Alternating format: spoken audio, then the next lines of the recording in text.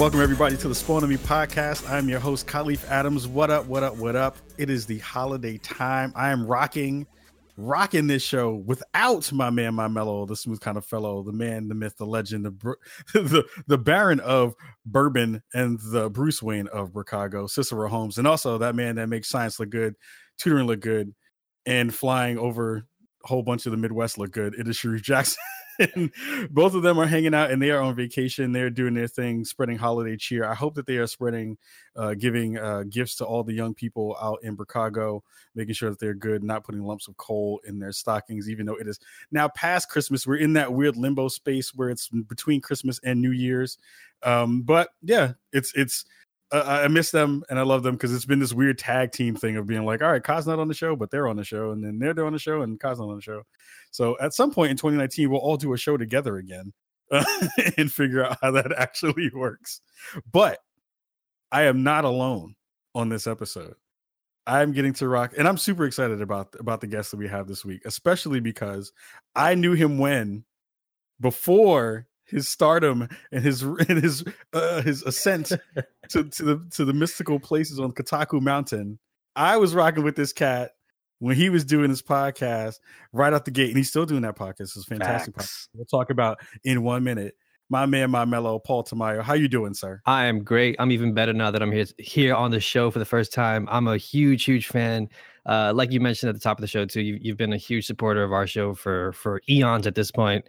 Before I kind of got my my humble start at Kotaku, where I have my full-time gig now. But yeah, man, it is a pleasure and an absolute honor to be here on the show. And I'm a little bummed, Sharif and everyone else not on the show right now, but maybe, this will be the first of many. I'll come back and we'll have a big party. Maybe we'll have an optional Spawn on Me cross collaboration ultimate event where we all get on the same episode of something at some point. Oh no, that's definitely going to happen. That's one of the things that's on my bucket list of 2019 to make sure that we get done, because it has to happen. But first of all, I have to say the optional podcast is, again, one of the dopest ones on the planet. The work that you and Cam have been doing over the past couple of years, it's been fantastic to see you all grow. It's been super dope to hear the conversations you've all been having. And I have to say, like, I talk about very few other shows where I'm like, these cats are doing something that I wish that I was able to do. And it feels like your show has been one of those things that when I think about audio quality and I think about great conversations and I think about just a fun environment that I want to be in, the optional is that place that I go to get that. And I want to thank you for putting that out in the world and making such dope content out there. So thank you for that. Thank you, man. That means a lot to us. I know that also will mean a lot to my co-host Cam, because like when we first started the show a few years ago at this point, I wasn't that in touch with like the larger community of podcasters of color and gamers of color and streamers of color. And we were kind of frustrated. So we decided to just start our own thing. And we were doing it anyway. So we figured we might as well want to do it. And we wanted to podcast for like years. And that's how, thankfully, getting into the scene, we were able to find you guys. And you guys have been a huge inspiration and also a huge push. You guys have been, signal boosting our stuff for a couple of years now at this point. And again, man, we just wanted to thank you guys. And like you guys have sort of paved the way. We look at y'all like our big brothers. So trust me, that means a lot to us. And I know Cam probably shares the same sentiment, so appreciate it, man. Please don't make me snot bubble cry before. I know, man. It's beautiful, man. Man, listen, man. I don't know, man. That time we were numb and we were fighting all them people, man. Oh my god! But we came back. Yeah, we came back together, man. I don't understand. I want to give the folks at home a little bit of why you kind of touched upon it right there, but I want to hear like the origin story of the option. I want to hear one about that, and then also once you finish with that, I want to know why you got into the gaming space and why you got into the business. Yeah, sure. So, like I said a few years ago, I had kind of been bouncing around. I went to film school originally, and I was working primarily within like the fashion world. But like my main source of, I guess my main passion, the thing I really wanted to get into was games journalism or games media. I'm not really a journalist by trade. I just I know how to tell stories visually, and I know how to edit them together and package them really nicely. I've been doing it for a few years, freelance, and then I was also, kind of eventually jumping in-house from place to place, working on stuff, just to kind of pay the bills. But eventually, a few years ago, me and two of my really good friends, Cam Brewster, who's my co-host now, and one of my former co-hosts, but still really good friend of mine, Roman France. We kind of got together. We've been kicking the ball around about making a show and a platform for people of color, because I was looking at all the things that I was consuming at the time, and I still consume, that I still love, and I was looking at, like, I kind of zoomed out and realized that, like, wow, there aren't a lot of like Black and brown people on these platforms who sound like me, who have our same backgrounds. We're all three of us are born and raised in New York, specifically New York City. I spent a large chunk of my life also in Long Island. Shout out to Brentwood.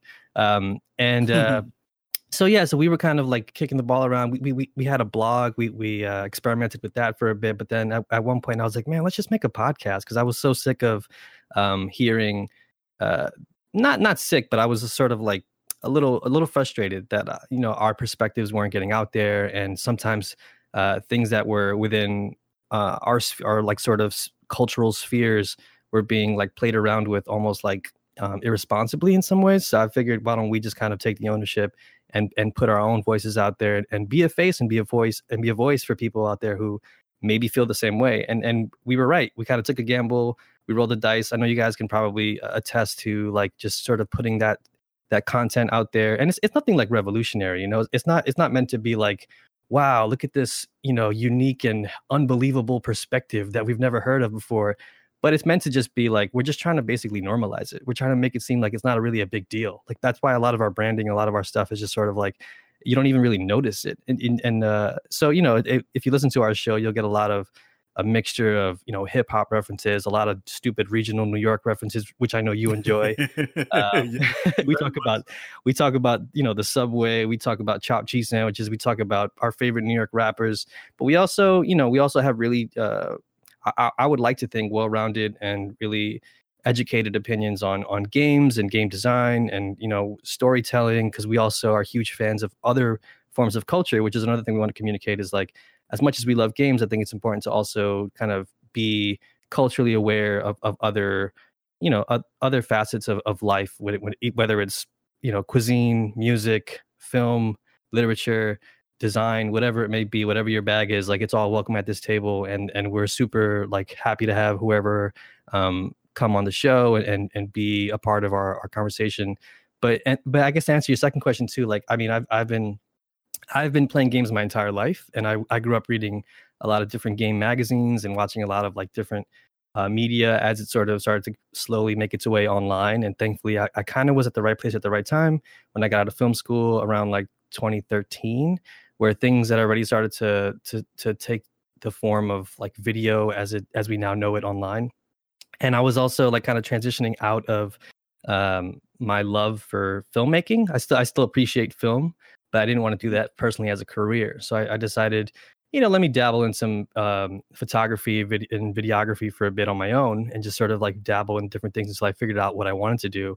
And it wasn't until maybe like a year or two ago where I had to really sort of reassess where I was in my life and kind of take stock. We kind of mentioned it right before we started recording, but like sometimes life and careers and stuff can sort of push you in a way that you weren't really intending on going in the first place. And for me, it really I really had this, I could have continued down certain paths, and I could have been a creative director at a brand somewhere. I could have been a senior producer for a creative team at a really nice brand, but it wasn't making me happy, and it wasn't fulfilling in a lot of ways. And what I really wanted to do was talk about games, and I wanted to be involved in that culture, because I think gaming is so incredible. I mean, I talk about it all the time on Kotaku about how I think games are like magic. I think it's really unbelievable how like these things come together, and they really just amount to ones and zeros. So I'm like super passionate about games, and I really do think that they're the most incredible medium out there. I really do believe that. So I was super passionate about it, and because of the show, I'd been trying for years to get into the games media space, but it's really tough. It's really tough to get in there. And I've been rejected a bunch of times, but that didn't stop me from making my own show and making the blog. And eventually, I guess to make a long story even longer, I took a shot, one more shot.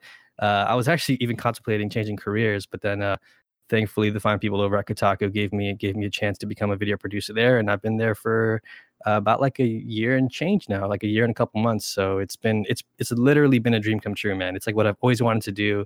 And it's also introduced me to a bunch of people, like, you know, like you, including you and the crew over at Spawn on Me. So yeah, man, it's something that I've always wanted to do. And now that I'm doing it, it's like I can't imagine doing anything else.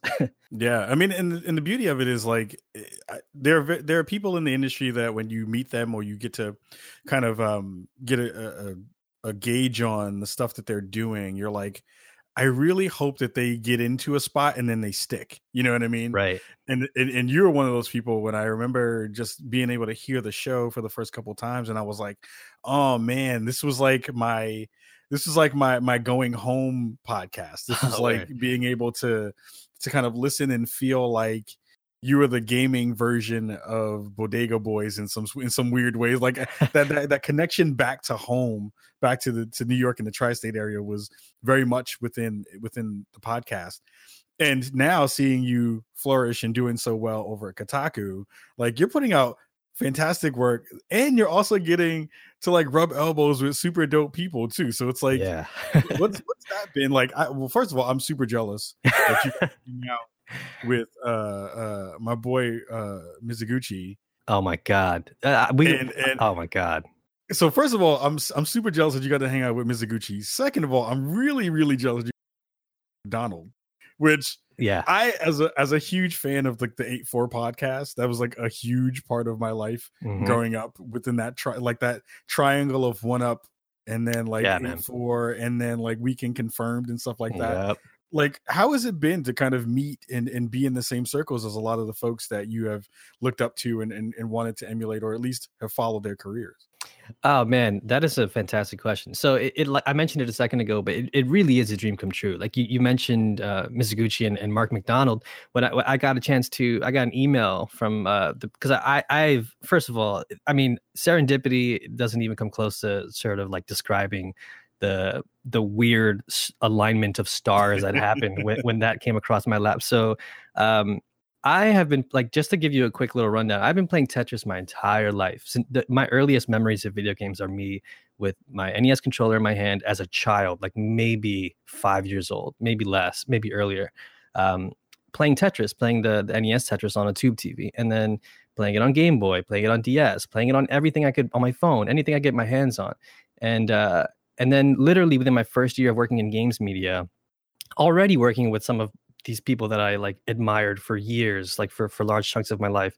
I get invited to go check out the preview event, and at the preview event, I meet some people from the Enhanced team, and then they were nice enough to email me and say, "Hey, do you mind? Would you like to interview Mizuguchi and Mark McDonald?" And I was like, "Are you kidding me?" So first of all, I love Tetsuya Mizuguchi. I've played pretty much every game that him and his studio have come out with. I love Rez. I love Luminous. Luminous is one of my favorite games of all time. And Mark McDonald, I was like, Mark McDonald's like the OG, like from the 1UP days. I used to listen to him every week on those 1UP podcasts, like 1UP Yours, and watch him on the 1UP show. And like you mentioned before, like all the other podcasts and stuff that he's been on. So actually, after we wrapped the interview, I don't like to lead with the kind of stuff. I don't like to sort of lead with, being too much of like a fanboy or whatever. So at the end of the interview, after we kind of established that this was like, a sort of professional setting or whatever, I told him straight up, I had like a little heart-to-heart moment where I was like, "Hey, Mark, like, I got to be honest with you. I'm a huge fan.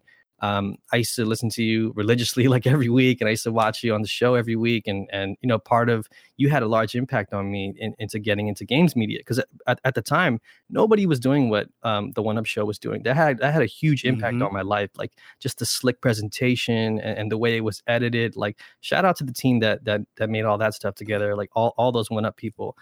But specifically with Mark, I told him like, "Yo, man, I'm a huge fan, and you had a huge impact on where my career headed." And he was like, "Oh, he had no idea." And beyond that, like with Mizuguchi, it was like, you can only say so much to Mizuguchi. Like, he shook my hand and he actually thanked me, and I was like, "Are you kidding me, man? Like, thank you for everything you've done for Earth, for planet Earth." But yeah, like it's been a wild journey, man. Because like I've known who our boss Stephen Totillo is for years, for like ever since I can remember. I've known who that man is, and I knew who Kirk Hamilton was. I knew who I knew who Jason Schreier, Gita Jackson, Heather Alexandra, like all these people who are like my colleagues now. I used to read them, listen to them all the time. I remember like when I applied for the position at Kotaku, I remember hearing Steven Saltillo talk to Kirk Hamilton, I believe, on Split Screen on their weekly show, which I listen to all the time. And they were like, yeah, we're currently looking for video producers. And I was like, oh my, I remember looking at my girlfriend being like, oh my God, I think they're talking about me. Like I'm one of those people they're looking at. So yeah, man, it's been a wild ride. I still feel like a rookie. I think in a lot of ways I still am, because I've never worked in media, let alone like journalism and stuff. I don't really like to like consider myself a journalist like just yet. I'm a video producer. I work closely with journalists, but I guess the video producer title sums it up pretty well. I just produce videos, but I also occasionally tell stories. I stream. I do a bit of everything. But Gita Jackson, one of the amazing writers over at Kotaku, told me recently, was like, yeah, it usually takes about like a couple of years before you get used to it. And I'm still like a year and change in, and I still feel like the rookie. I told everyone when I first started, I feel like like Spider-Man, and I'm at Avengers Tower every day, and I'm like walking around with like Tony Stark and Thor, just like coffee, or I'm just like such a rookie. But yeah, man, it's been a dream come true, and I don't know, man, I wouldn't trade it for anything. And now that I sort of have my foot in the door, I'm glad that hopefully I can sort of prove myself and prove to people out there that I can stay, because I've been getting a lot of like small feedback here and there. I'm not like as established as like my genius of a colleague Tim Rogers is just yet, but hopefully shout out to Tim. Tim is a mastermind. He also I have the privilege of sitting across from him every day at work, and I can't tell you how much of a delight it is to just walk into the office every morning and just interface with him. Sometimes it's just like sometimes just asking him a simple question can sort of change the course of your life. So it's amazing to get to work with these kind of people. Yeah, agree. Like they're like that whole roster of folks who you get to work with. They're all fantastic. I do have a very big soft spot for Tim, because like Tim is just like one of the smartest cats on the planet. It's unbelievable, and it's cool because he gets to hide. It's not interesting. He's not hiding behind his kind of quirky personality, because that is just him. Yeah, that's him. Which is the reason why I love him so much, is because it is him. Yeah. But it's one of those things that sometimes you get that flavor of it, and because it's super smart and super snarky and quick witted. And I think a lot of people kind of take that as being like this kind of outward persona thing, right? But the beauty of Tim is like, one, that is exactly who he is, and two, he's just fucking whip smart. Like he's just super just on it all the time and see stuff that other people can't see. Yeah. What I'm noticing about that, and it's interesting to hear you talk about yourself in kind of these rookie terms, right? It's like we all kind of figured out where we are landing in the industry, and it's been really nice to see, again, like in the interviews that you've been doing of late, and the video pieces that you've been putting together.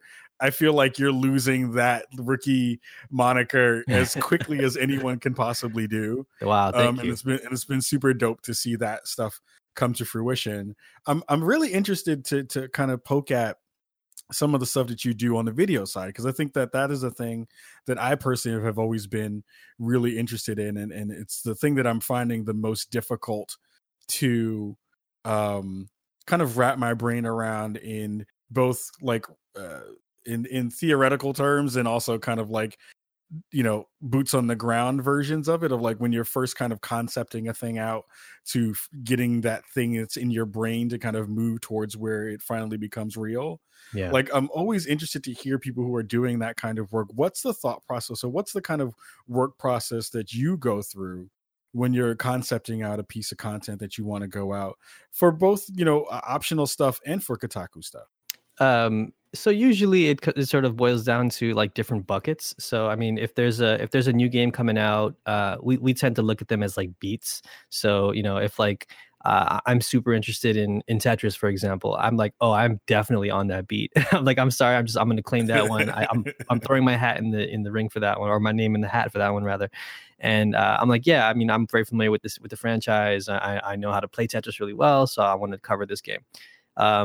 And then, I'll have to basically come up with a list of ideas that I want to do for the game. And this is prior to even getting a code for the game or playing the game. So, sometimes it boils down to like, all right, what do we want to do? Do we want to do some sort of like breakout video piece? Do we want to do a larger review type thing? Do I want to do weekly streams? Or, it's hard to tell, but you can at least prepare before a game comes out.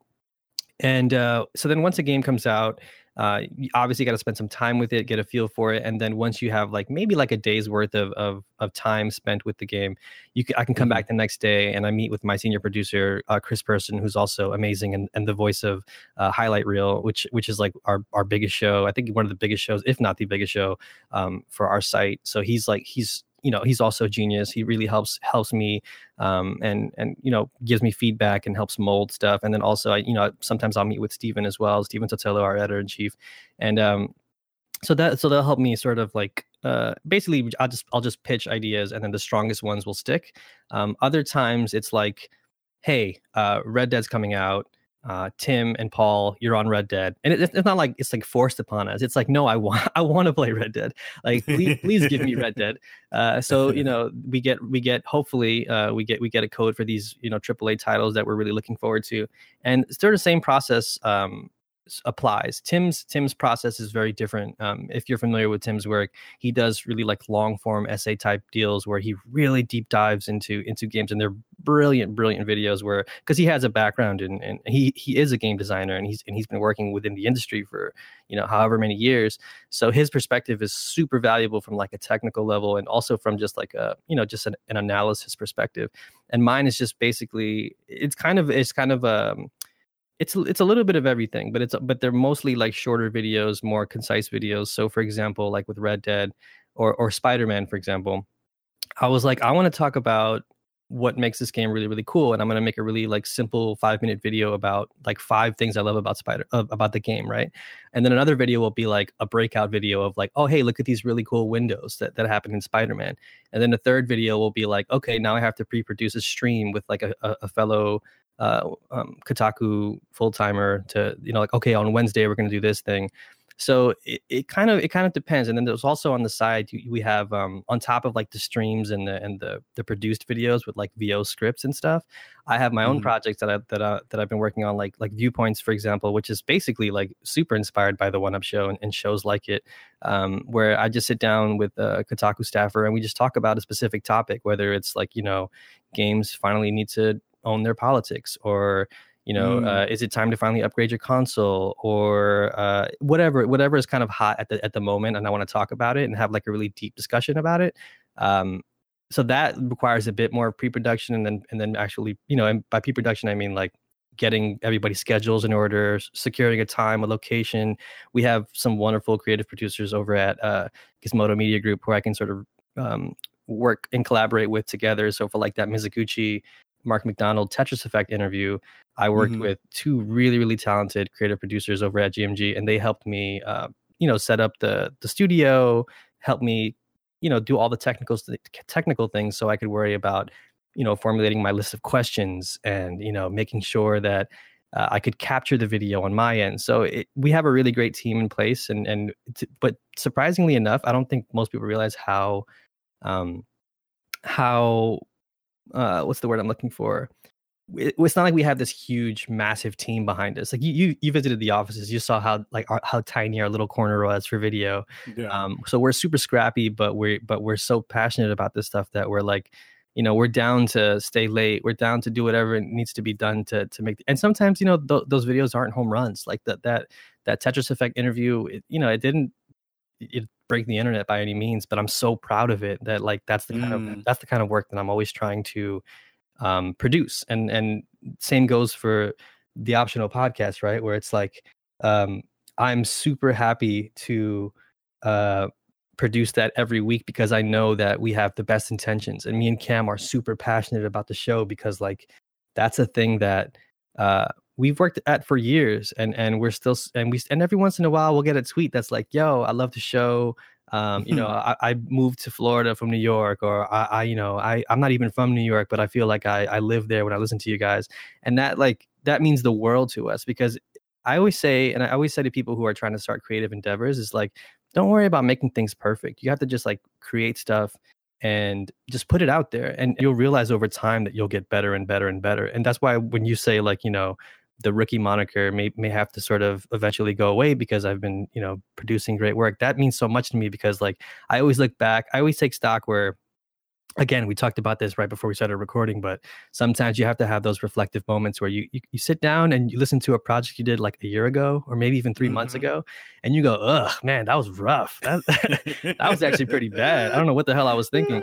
And that happens to me all the time, where I go back and look at a project I did like a year ago, and I'm like, oh man, my VO was so terrible and robotic. I don't know how Kotaku didn't just fire me immediately. But things take time. Things take time for you to feel more comfortable putting yourself out there. Because before, I was making stuff for other people, and I wasn't sort of present in those videos and in those things. Like anybody could have made it essentially, and I was so hell bent on being the guy behind the camera. Like film school taught me to be like the director, and like be the guy who like never shows up and never talks. But then the more I realized it, the more I realized that like my voice is just as valuable. Your voice is just as valuable. People listening to this podcast's voice are just as valuable. So you have to sort of get over this fear and this hump of like, you're not worthy. Like the rookie thing also is a little bit of a reflection of that imposter syndrome, especially as people of color, when we go into these places where you feel like, oh my God, you're so lucky to be here. Like, like you won the lottery, whatever. And it's like, sometimes you have to like, you need a little bit of that gusto to be like, no, you know what? I earned this spot. Like I have the right to be here because I worked hard at it. And, you'll get internet commenters who will tell you otherwise, but you can't let that kind of stuff, keep you back and keep you from pushing forward and making stuff that ultimately at the end of the day you're super proud of. And that's what I try to do every day. And like hopefully that comes across, but if not, like that's those are notes for next time to try even harder. Yeah, I mean that's definitely words of wisdom right there. I mean it's interesting to hear you talk about the like that Tetris Effect video, and you're like, well, it didn't necessarily blow up the internet, right? Has it been something where now that you're kind of I'm trying to figure out the best way to phrase this, but it's like you're kind of captaining a couple of different ships, right, at the same time, right? You're captaining, if that's an actual word, I think it might be a word. We'll make it a word now. Yeah, we'll make it a word. It's like shoe dabble. Yeah. Captaining the optional podcast in that one way, right, where you're kind of doing a lot of the behind the scenes stuff, right? And then with Kotaku, you're helping to produce and help make these videos and all this content come out. One of the things that I remember when we first met and first had a conversation, this was just through Twitter, and we were kind of talking about the podcasting game, and we were talking about just, how different and how difficult it is to know how and when you're doing well in a space. And I'd love to hear you kind of talk about what it looks like in both spaces now, because the metrics are the things that we are always trying to figure out whether they're going up or what's the trends of, how the particular content that we've done or the show is working, or a video that you produced is gone. How do you balance that out when you're dealing with a smaller show in the optional, and then going to work and dealing with these way different by magnitudes levels of kind of engagement and stuff like that with Kotaku content? How do you balance those things out to kind of feel like, all right, so I'm doing well here and I'm also doing well in this other space, so that you can kind of both, cross collaborate within your own self, if that makes sense? No, that makes a lot of sense. You know what I mean? It's like I'm doing these work in both these places. How am I benefiting in both, and how are they both kind of meshing themselves together? I'd love to hear you talk about that. Yeah, of course. That's actually a fantastic question. So I feel like back when I was doing the podcast, it still is a passion project. Like I can't front. I'm not making like $1 billion on it a year. I wish I was. I mean, but I'm not. It's very much a passion project and something that I love and hold very near and dear to my heart, because at a specific point in time when we started the show 3 years ago. I mean, 3 years ago, especially like in this world and in this economy, we like to joke all the time. I feel like 3 years ago might as well be like, a decade ago. So I feel like when I started the show, it was something that I desperately needed to do. It wasn't even like a want. It was like I needed this to happen because first of all, no one was going to hire me at that point, and they shouldn't have. They should not have hired me at that point because I was so green. And so talk about rookie status. I was not even a rookie. I was like, I don't even know what I was trying out for, like, I don't know, some JV. You were like a rookie's Padawan. Yeah, exactly. I was like the ball boy. I wasn't even on the bench. I was like refilling the Gatorade.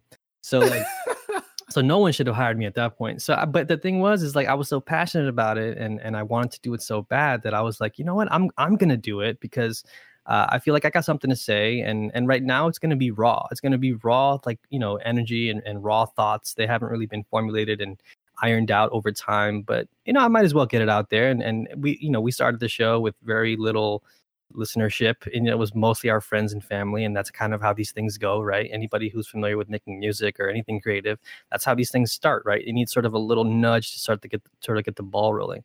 So at that time, it was super passion driven, and it was a thing that I did on the side after I got home from work, where I was working at a job where I wasn't super passionate about this thing.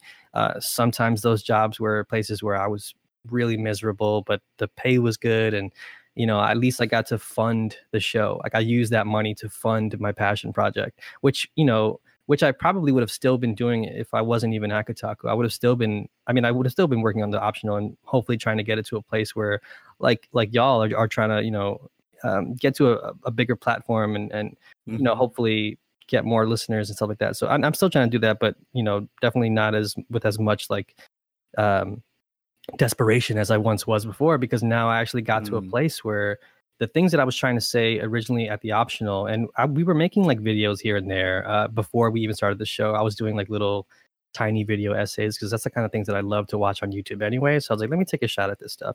And I was doing that. And then, eventually the show became a video show. And, our listenership started getting slowly started growing over time. And we were being introduced to folks even in the New York City area. And we got our first E3 press pass, like, a couple years back. And we went to E3. It was a big deal. And then, and I think part of that desperation and that hunger, I think it was more than anything, it was this hunger to want to just like be able to do this thing and not even get paid for it, but just to be like, just like notice me, like notice like what I have to say and just believing in the stuff believing in the stuff that I say, that it will hopefully impact someone out there and some people out there that I know that who feel like me and maybe they feel like they're being underrepresented. So I remember when I was interviewing for the position at Kotaku, I remember them asking like, why haven't you worked at a game publication before? And I straight up told them like, I've been trying to, but it's really hard. Like it's really hard to break into this kind of industry and this kind of space. And if I don't get this gig, I'm going to keep trying. Like this isn't going to be like it's not going to be the last you'll see of me, basically. Yeah. And so once I got that sort of like that cosign, like once I was like, oh, because I've had that cosign before, like not to be braggadocious, but like I've worked my ass off, and we can curse on this show, right? Of course you can. Oh, okay, word. So I worked my ass off, and previously I'm like really happy to say I was a part of other organizations that I'm happy to sort of show off on my resume, especially like that have helped me get other gigs at other places.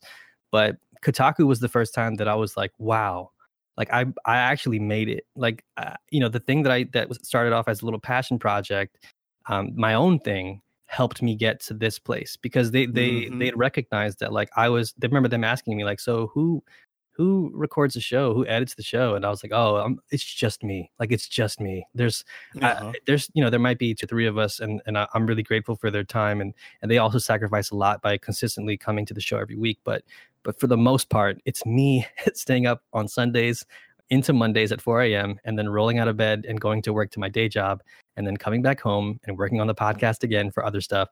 Like that was like me, and I try to bring that same hunger to work every day because I know that like, a year and change ago, I would have killed for this position, and like I pretty much almost killed myself for this position, like trying to, like you can ask my girlfriend, like working on the pitch deck to send stories that like I would, because when if you, for a position like this, usually you have to like sort of present ideas of like stuff that you would want to do, and even for that, like just to like sort of submit some materials, I stayed up. I didn't get any sleep. I like stayed up the whole night. My girlfriend woke up a couple times and saw me still working at my desk, like the glow of the screen illuminating the room. Like, so I try to bring that hunger to work every day, because I know that this is ultimately what I really, really, really, really wanted. And so there are some times where like, it can get rough and it can get tiresome, and I'm like, oh man, like there's a AAA game. Like I went from this is such a like first world bullshit problem to complain about. But I went from like what was it, like I think it was Assassin's Creed, or it was, I forget which one was first, but I think it was Spider-Man, then it was Assassin's Creed, and then it was Red Dead, like back to back to back, like playing those things like back to back. And that means like coming home, playing till super late, recording everything, taking notes. Like it's not just like, I think that most people see these kind of positions, and even some of our colleagues from other sister sites, like, they jokingly will be like, oh, you just get to play games all day. That's kind of cool, right? And yeah, it's really cool. But also it's so much work. And I, like, on behalf of like me, Tim, and Chris, it's so much work.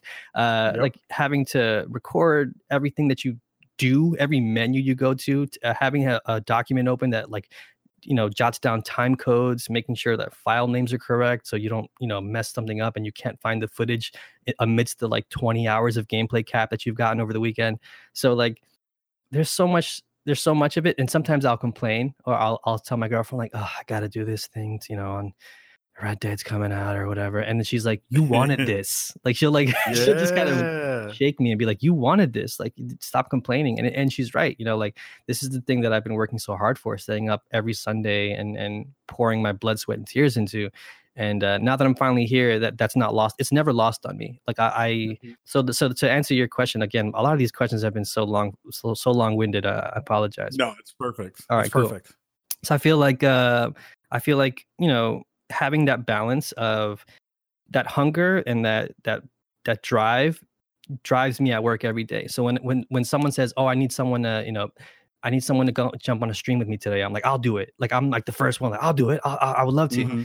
Even if I'm not qualified, if it's like a game that I don't even care about, but I don't play, I'm like, I'll do it. I want to see it. I'm curious about this game. Or if it's another project, like I'm happy to do, whatever. And then so I try to take that same drive, and then also like it's a symbiotic relationship. So I know that hopefully I'll reach people on a stream or a video, and they'll say, oh, Paul has a podcast, that's cool, and they'll come to my show. And then on my show I'll be like, oh yeah, by the way, I'm working on something real dope at Kotaku this week, make sure you tune in, I'm really proud of it, if you get a chance, check it out. And then they'll come back to the site, so it'll be just like a thing that like a little revolving door that hopefully they enjoy my work. And I know it's like, it's not for everybody, sure. You're never going to be able to please everybody. I'm sure you probably know that, but I gave up. Yeah, there's no way, it's impossible. You got to just like focus on the good, and you got to focus on what works and keep making sure that works. And whatever doesn't, you work on it and you try to get better. But yeah, it's definitely like one wouldn't exist without the other. Although like, let's say tomorrow, the S hits the F and I have to like, I'm back job hunting again, which is, that's the kind of world we live in. That can happen to anybody. The optional podcast will never go away as long as hopefully for as long as I can keep it afloat. I want to keep it afloat because it's a thing that is mine. It's my baby, and it's like the place where I get to go and talk shit and complain about the train that broke down where I was stuck for 45 minutes, but then I got to talk about like how I played Mario. You know what I mean? Like that's where I got to play Mario. So yeah, I mean it's definitely like a circle. And like one wouldn't exist without the other, but like one half of that circle is so near and dear to my heart that like I could never imagine not having it in my life. Like I'm always thinking about like, oh, this would be good on the show, or like, oh man, I can't wait to have Khalif on the show, or like, oh man, I can't wait to like upgrade the mixer or upgrade our mics, or, whatever. So it's like there's always something to strive towards. There's always something to reach for, like hustle towards. And being okay with things taking time is also a huge lesson that I've learned over these past 5 years at this point.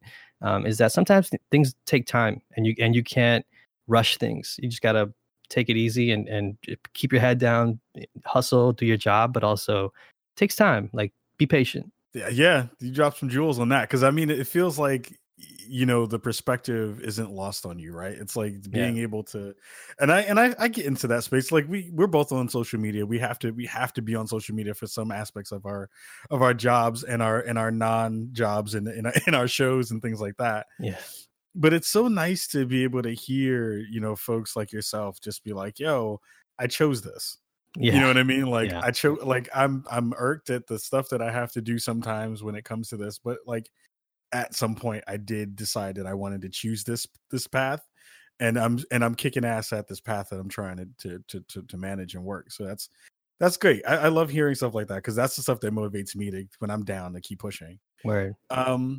One of the questions I had for you actually is a Homer question, because as a New Yorker, and myself as a former New Yorker, I'm always going to be. You're always a New Yorker, man. Yeah, you don't lose it. You don't lose it. Like I know. I know where I can go find a cheap hot dog somewhere still. Like facts. Facts. The interesting part, and this is something that I didn't really think about until very recently. The New York gaming scene has grown exponentially since the time that I can remember, me like thinking about what New York games meant. Like I remember the space that was over in the Microsoft building that used to happen with Playcrafting and crew, and that's where I first met Sean Alexander Allen and a lot of the seminal people who have helped my career in this space be that thing.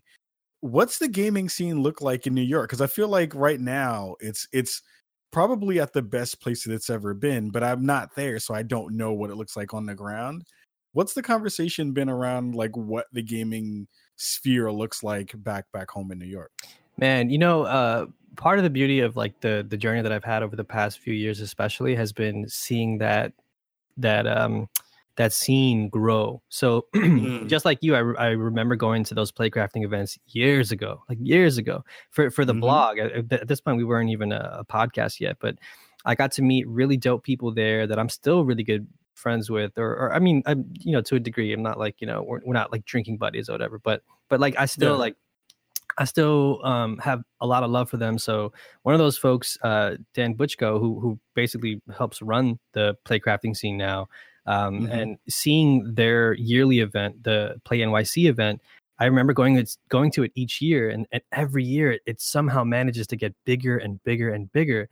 And this last year it was at the Manhattan Center, and it was this like huge thing where they had like, awesome. It was dope, man. It was at they had like Just Cause 4 there, like showing their game off, and on, like amidst the like hundreds and hundreds of like indie devs, all local, well, mostly local. Some of them like flew in. Like that's really cool to see that sort of thing thrive and exist in the city. Also, like speaking of Sean Alexander Allen and also Chris Algu and those folks who run the GDoc Game Devs of Color, they do it every year in Harlem. And Harlem, by the way, is beautiful. They do it at the Schomburg Center, specifically for game developers and game makers too, like, you know, tabletop game makers and VR developers and whatever you can think of. Like there are people there giving talks, you know, like there's like a hall. It's a beautifully like put together event where you get to see people just like you. And like every time I go there, I get emotional because it's like, man, if we could have had this when we were kids, like, oh my God, I would have been doing something different now. I mean, maybe it might not have even been game related, but I would have been a different person, you know, like being able to, I mean, like people talk all the time about representation and all that stuff, but like one of the things I love about GDoc especially is like their main core. I talked to some of the folks over there, like they're so passionate about what they do, but they're also like, they're kind of realistic about it at the same time. Their main message is like, yeah, we want to get to a place where, just like our show too, it's like, it's not anything special. It should just be normal that there are this many Black and brown and you know, LGBTQ plus developers out there. Like that should just be normal. It shouldn't be a thing that's like highlighted. You know what I mean? So I love that message, but I think that like right now we're not there yet, and we want to get there, but like also here's a safe space for everybody to come together and just like big each other up and see what games are out there. Like this was I went there last year, the first time for the show, and this year I came back like with Gita, and like I got a camera operator, and like I did something for the show. I mean for Kotaku rather. So the first time I did it, it was for the podcast, and I came back a year later as like, a colleague with a colleague from Kotaku to cover it for one of the biggest sites in the world. So I felt pretty happy about that, to be able to at least signal boost if I can. But yeah. So that's one thing. There's also like the NYU Game Center over in Brooklyn that we went to. There was a Smash Bros slash beatboxing tournament that happened in Greenpoint in Brooklyn like a couple months ago, that me and my other colleague Cecilia D'Anastasio, who's an amazing senior reporter at Kotaku, she pumps out like some of the dopest work and some of like the culturally like impactful stuff that really like makes waves within the industry, not just like hype wise. It actually like makes changes. I went with her excuse me, and we got to check out this tournament, and it was like beatboxers from around the world, and then there was also like some of the best Smash players that are like local to the East Coast.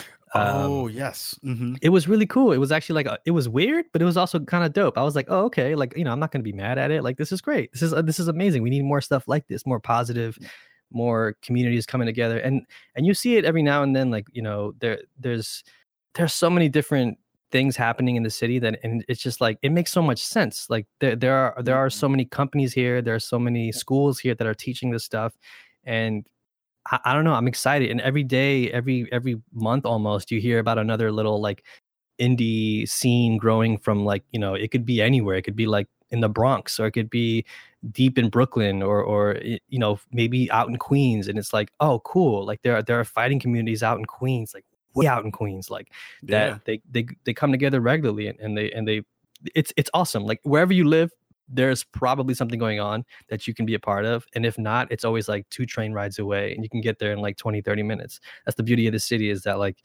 there's so much to do, and sometimes it feels like a little overwhelming, but like there are so many people here, it just makes so much sense that there'd be also making and playing these games. So it's like the future, in my opinion, looks bright for the East Coast, especially in New York City. And like, it's only a matter of time before we start seeing some major events start popping up here too. Like Indiecade East, like I remember a couple years ago, I went to Indiecade East. That's the first time I saw Bound, and because of that, I got to do the podcast. I did the interview with the creators of Bound, this beautiful indie platformer on PS4. And yeah, it's like, because the Museum of the Museum of the Moving Image is in Queens. Mm-hmm. It's an amazing place. If you ever get a chance to go there, check it out. So yeah, there's a lot happening. It's just like it's great. It's great. God, I remember cutting my teeth in Indiecade East, man. Like that was the first press event that I ever got a badge for. Oh, word. Like, yeah, I was like mad scared. I was in the words of the old New Yorkers, I was mad pet, son. I was super pet. To roll over to someone with a press badge and walk over and talk to them about stuff. But Indiecade East is like, you'll be surprised how many folks who are in the space now, who are around our age, or probably closer to your age at this point, who definitely cut their teeth at that one particular event. Mm-hmm. One of the interesting things that talking about the New York scene and kind of the flavor of New York that is now kind of infusing itself within the development community that's there. One of the things I constantly think about is and stuff that you've talked about on your show and have talked about on Kotaku is this kind of mashing up of the cultural bits that we are familiar with. We're children of the hip hop era, so we've known what the art that our people have created over the years has been and how it's influenced the world. Are there parts of New York culture, of hip hop culture, of things that you constantly are part of and are ingesting? Is there something specific that you would love to see gaming kind of broach or touch upon or kind of infuse itself with from those segments of the culture that you would like to see in the form of some kind of content or a game or something like that? That's a great question.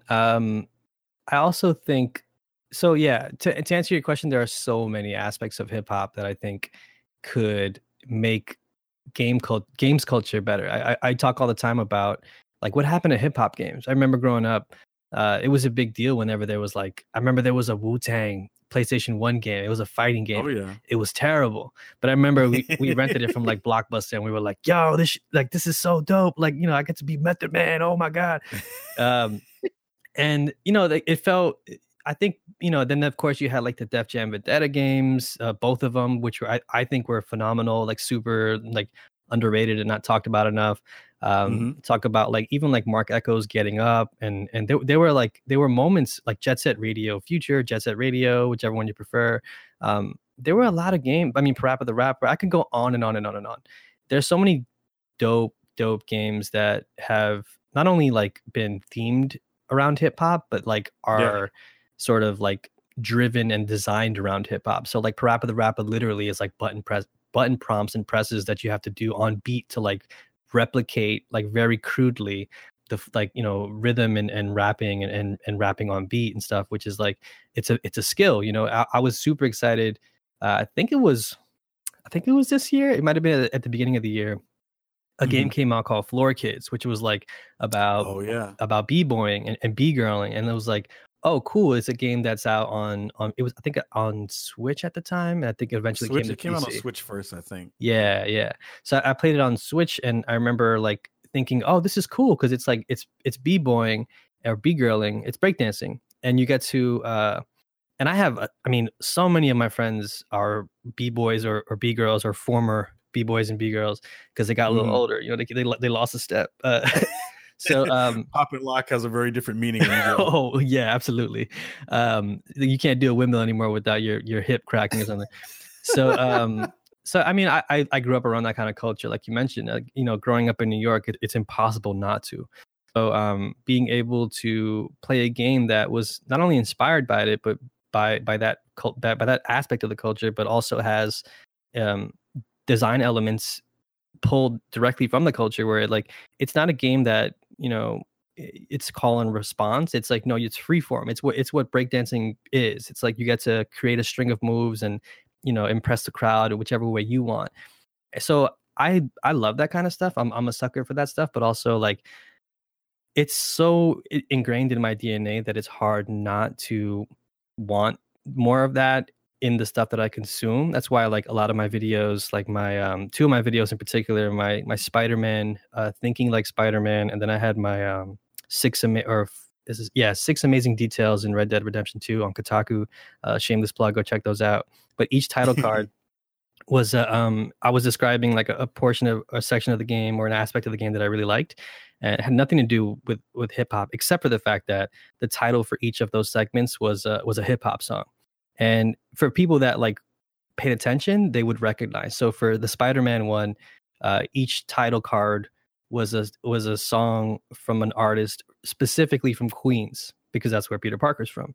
And then for my Red Dead one, it was specifically title cards named for after songs made by West Coast rappers, because I was going through like the Wild Wild West sort of like theme or whatever. So I definitely would love to see more of that, the culture infused in the games. But what I would love to see more than that is that sort of stuff infused by people specifically who come from that culture. I don't want to see the you know, there are a lot of games, I won't call them out, but there are some games that come out that, you know, represent cultures, and you look at the dev teams and you're like, oh, wait a second, there's no brown person on this team. How is this game about, you know, Mexico? So, you know, and I think that's also changing too, slowly and surely over time. But what I want to see is a hip hop game made by, you know, all shades of colors, with people of different backgrounds, ethnicities.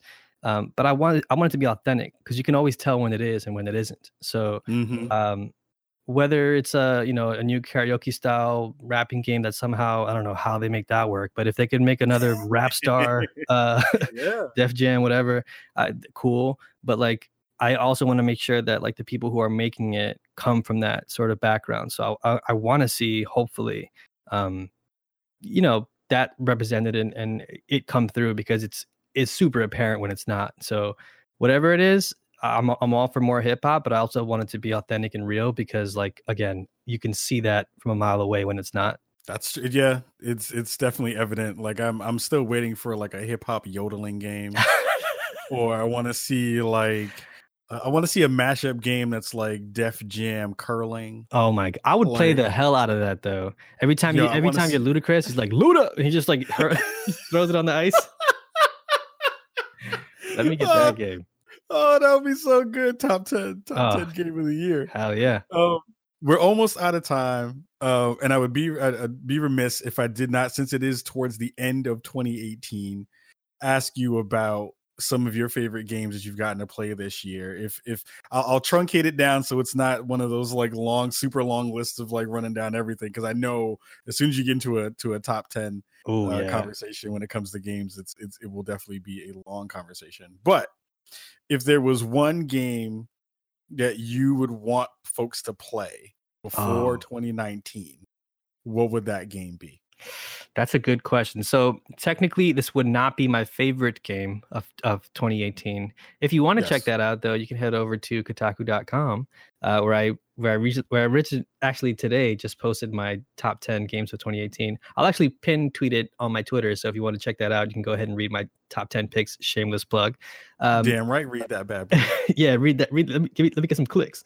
But I think if you had one game to sort of like get in before the buzzer, as the new year rolls in, I would say definitely make a point to check out Gris, GRIS.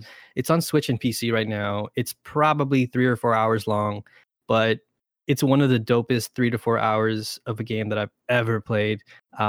I think there's a little bit of that, like sort of, it just came out recently, so it's sort of still fresh in my mind, and they got it in right at the buzzer, half court shot, Steph Curry style. But like, I feel like this game reminds me why I love video games so much.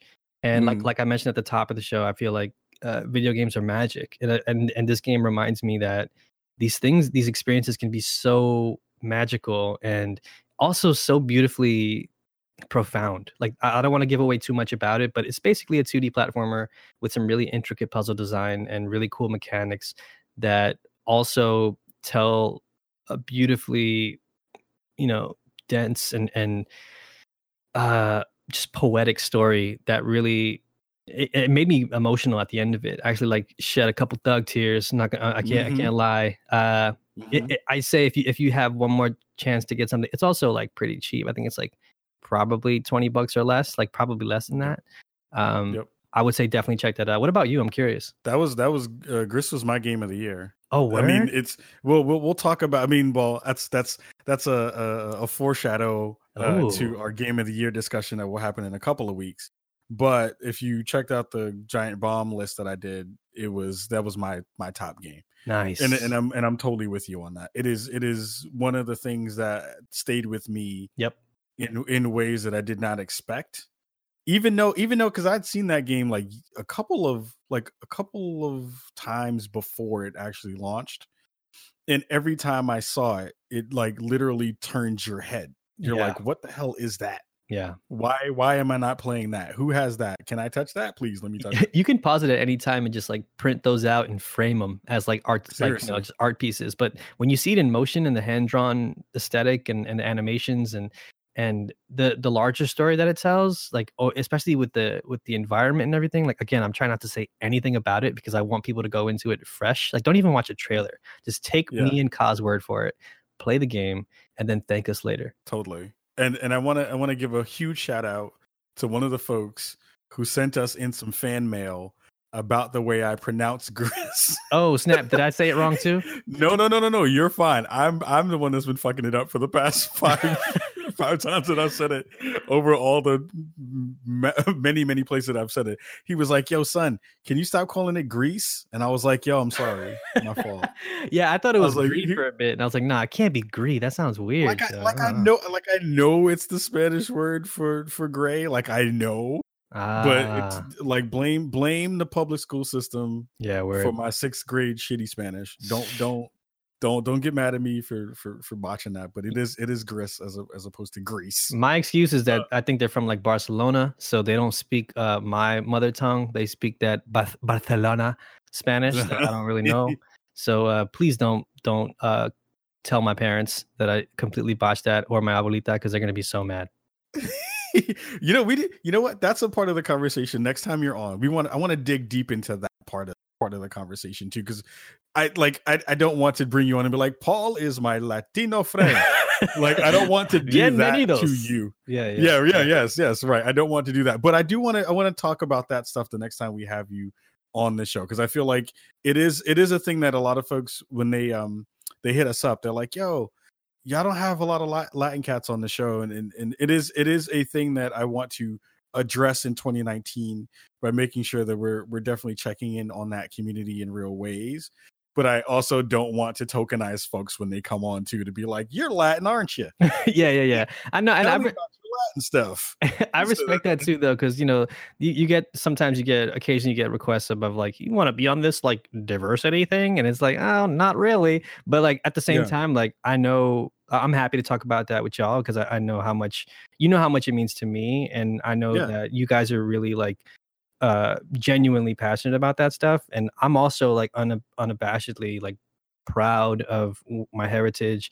My parents are from Ecuador, from Latin America, and it's in my little Twitter bio, everything. Like I try to put that out there, because I want, I don't want some kid growing up nowadays to look around for stuff and not be able to find a Latinx video producer over at a major gaming blog, or a podcast that doesn't have a, maybe some of your listeners want to come to our show sometime and check it out, and like hear me talk about how weird it is to grow up as a first generation American, where I talked about it over the weekend with my father, where I kind of feel like I don't belong.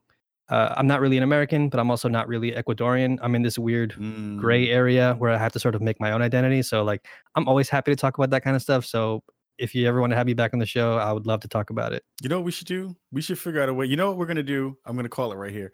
We're going to do a special episode of Spawn on Me After Dark. We're not going to record it tonight, but at some point we're going to record that show, and we'll put that out for folks on the Patreon feed. We'll do anytime, man. That'll be super, super dope. But Paul, fam, you have no idea how happy I am right now. Like, I'm glad. I'm really happy too, man. Like seriously, no joke. I'm smiling from ear to ear, because again, like, getting to know you over the years, and getting to see the hustle that you put out into the world, and the fantastic content that you've been putting out over the past couple of years, it brings me nothing but joy.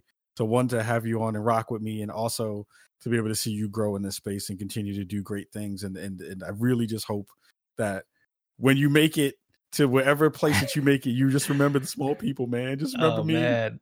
And be like, yo, Ka, come back, come up. I'll hold you. It'll be like a way out, but it'll be like the brown version of a way out. Oh my God. But by the way, we also got to talk about Sans jail. Sans jail. Yeah, all that stuff. But I mean, thank you so much for having me on the show. Like I said before, you've been such a huge supporter of us when we were just a tiny little pirate radio ship in the East River. You were like, yo, I love what you guys are doing. And to us, that meant the world to us. And we still look at you guys like big brothers.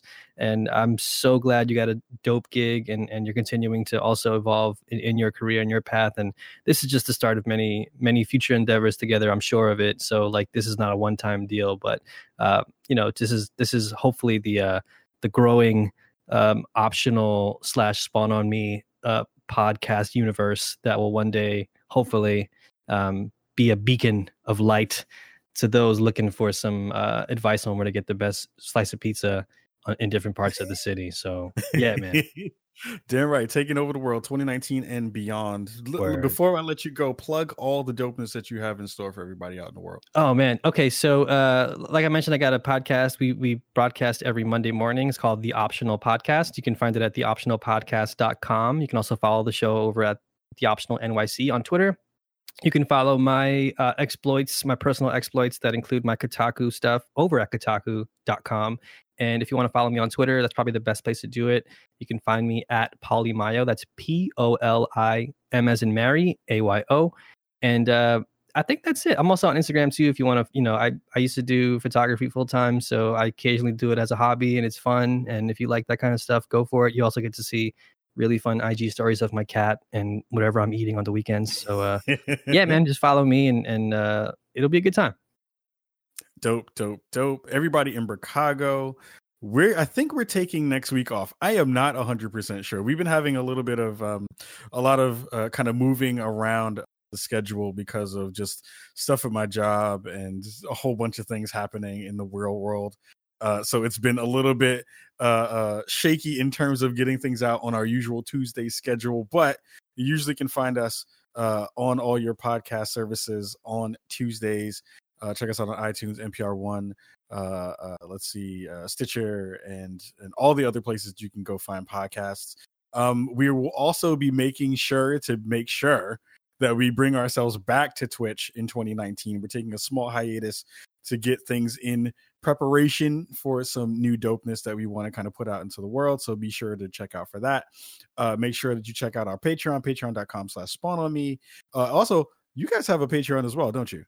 We actually switched over to Anchor. So if you want to, yeah. So if thank you for reminding me. But we're also on every major podcast platform. So if you're an iTunes listener or Google Play or Spotify or Anchor, whatever you use, we're probably on there. And so yeah, if you go to our Anchor page, you can hit the little supporter button and you can just give us like as low as $1 a month, and it really does like fuel the show. Like it helps us get like a new XLR cable or like donuts for Sunday. So it really does fuel the show. And yeah, I'm sure you can attest to like just the support. Sometimes it's nice to get like that pat on the back, like, yo, I love what you do. But especially with like Spawn on Me, things like these endeavors, they really do need fuel from the community. And like even if you give us $1 a month, like that, oh my God, it goes such a long way.